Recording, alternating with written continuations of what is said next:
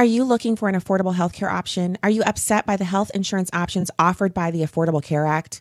Head over to StacyOnTheRight.com and click the banner ad for the Alliance for Shared Health to sign up for health sharing. ASH is a health share ministry with over 40,000 households participating. As a member, you share in the financial burden of healthcare expenses, including needs sharing for critical illness, accidents, dental, and vision. You can access the virtual care provider at zero cost, pick up your prescription from the pharmacy using the Share prescription card, and order lab and imaging tests at discounts of up to 80%. Open enrollment is now. Don't miss out on the chance to save 50 to 70% on your monthly premiums while making a difference in the lives of others who share your values. Reach out to ASH today. Head over to StacyOnTheRight.com and click the banner ad to sign up now. That's StacyOnTheRight.com. Click the banner ad and start sharing and saving today. Alliance for Shared Health, changing healthcare, changing lives. This is a test of the emergency podcast system. Activated by contract termination. Rumors of our demise are greatly exaggerated. Welcome to Stacy on the Right with your host, Stacy Washington. She's blessed to be a Bible-reading, gun-toting, Air Force veteran, wife, and mom. Righteously American.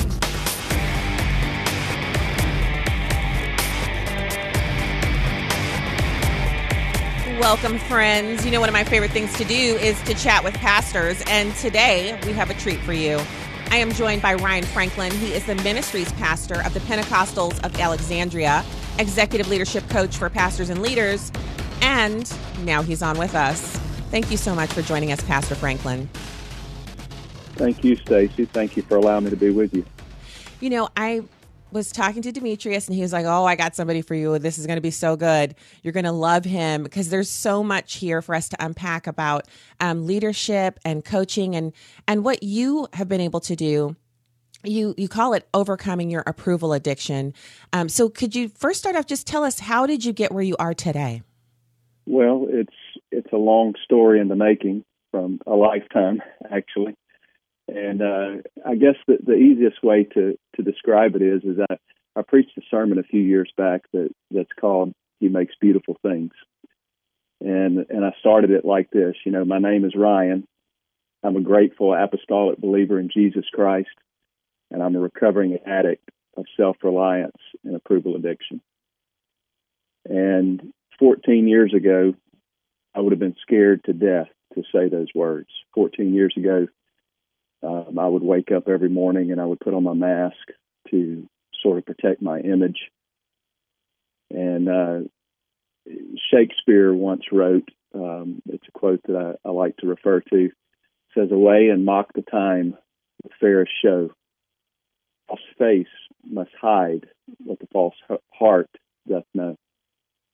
And, you know, I allowed this world to make me want to stuff who I really was in the attic, basically, and sort of run from what I really felt the Lord was calling me to be.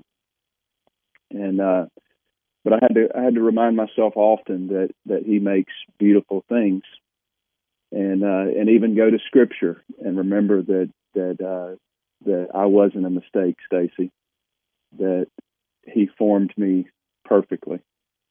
And Genesis 1:31 is a scripture that I love to go to. It says, "And God saw everything that He made, and behold, it was very good." And in Ecclesiastes 3:11, He that hath made everything beautiful in His time. And that's how I started that sermon off. And I think it all of that at its core circles back to just being who God called us to be. You know, what's your destiny? What has the Lord placed you on this earth to be and to do? And it doesn't matter how old or how broken or how tired or, you know, how frightened that you may be. God still has a ticket of destiny with my name on it, with your name on it, written all over it. And He makes beautiful things, Stacy. And, you know, many of you may be listening to my words right now, and you're thinking in your mind, Ryan, you have no idea how much I want that. But every attempt to step into those dreams that I feel God has called me to has been just a repeated scene of failure. And I experienced that a lot in my life at an early age. And after each repeated failure, we have less and we have less confidence that anything is going to ever change. And I would love to just, if it's okay, just encourage somebody today that there is a solution to your problem. And the reason that I know this is because I know that God does make beautiful things. And He provided the answers for me. And He continues as I step through this life and this journey. He continues to provide those answers. So speaking of the answers, you have moved into executive leadership coaching and producing leader content, and you mentioned removing the mask. So how does that work? How do you shepherd leaders into higher levels of goal setting and achievement and answering the call that God has on their lives? Yeah, and there's a lot to it. It's multi-layered, and it's definitely individualized for each and every individual that I work with. But at its core, it's getting to who you are as a person and who God has called you to be. You know, the Scripture talks about having not just life, but having life more abundantly. And I believe that reaching those things, reaching within oneself to figure out what we're really good at, the things that God has gifted us with, and even realizing some of the things that God has not gifted us with, its core brings us to a place that we can be more fulfilled and live that abundant life that He desires us to live. So in living that, and when you talk about leadership and coaching people, what kind of things can you help coach people into or out of? What kinds of problems present themselves that people are able to get assistance from you on? That's a great question. Obviously, in the world that we're living in today, there's such chaos in leaders' lives, especially church leaders' lives, that their lives have been disrupted in the way that they do things. That's really what I do. I've always been a very structured person, a prudent person. I've always been the behind-the-scenes structure guy at the churches that I've served in. And I bring clarity to chaos. And that's what I do when I get into a person's life is I look at the rhythm of their life, whether it's balanced or not balanced, whether they're giving attention to oneself, to their family, to their church. Sometimes that's way out of balance, and it leads to burnout and things of that nature. And so that's one of the major things that I do is I help bring rhythm to a leader's life. And that's done through a variety of ways, through self-awareness and knowing oneself internally and operating within our strengths, knowing our weaknesses that may derail us, things of that nature. Also, working with a leader's ability to make better decisions, to move in closer to the relationships around them, to provide adequate empathy, motivation, social intelligence, even within themselves, bringing it to a level of emotional intelligence. That's a lot of the things that I focus on with an individual. Probably one of the main things that as I'm working on these external things, I'm always looking at the character structure growth of that individual.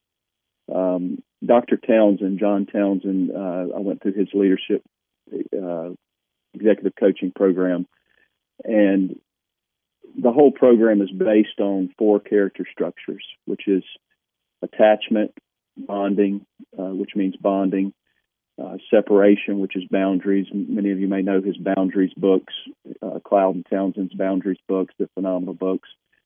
The third thing is integration, which is reality and accepting the good and the bad in one's life. And then adulthood and approaching leaders and other people in our life appropriately.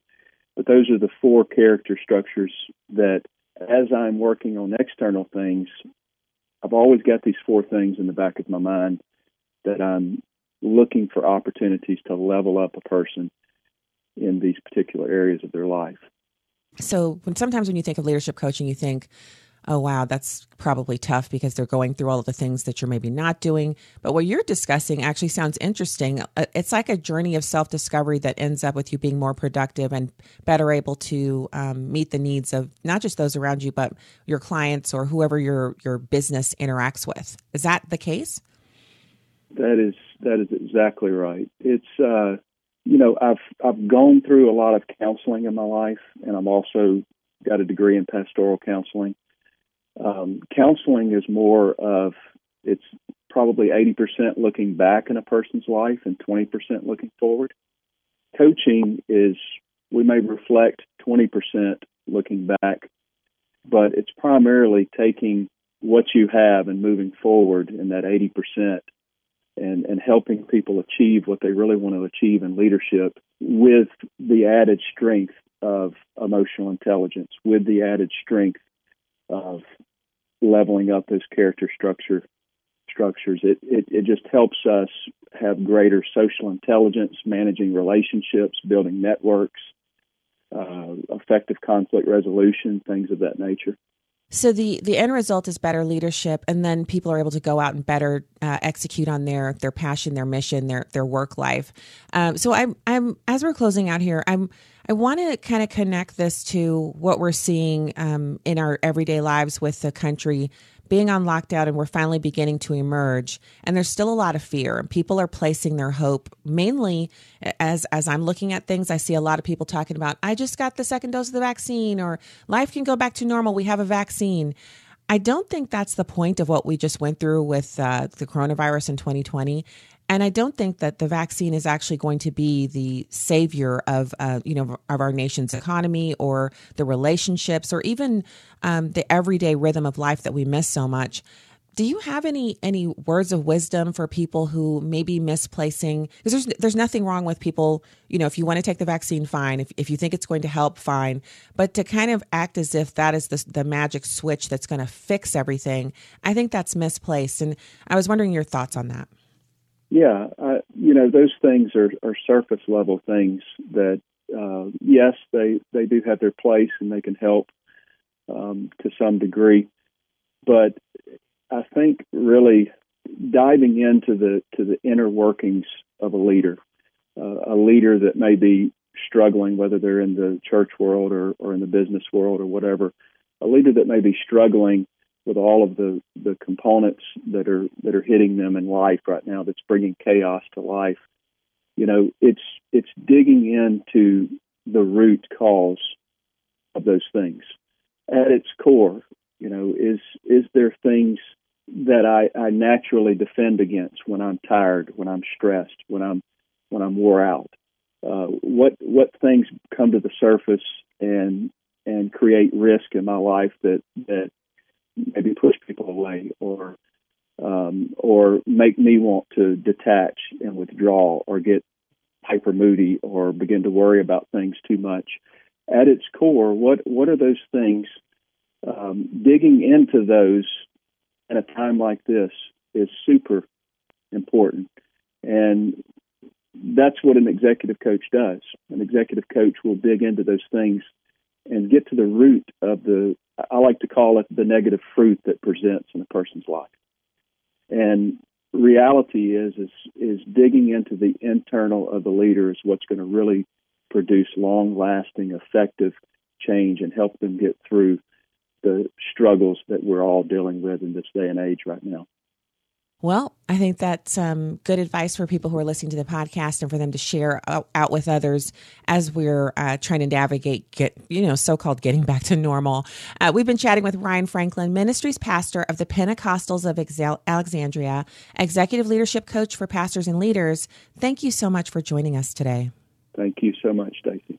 All right. Good to talk to you. Have a blessed week. You as well. And that's the podcast for today. We'll be back with you in a couple more days, but until then, go to StaceyOnTheRight.com, familyvisionmedia.org, and click the banner ad for Alliance for Shared Health. God bless.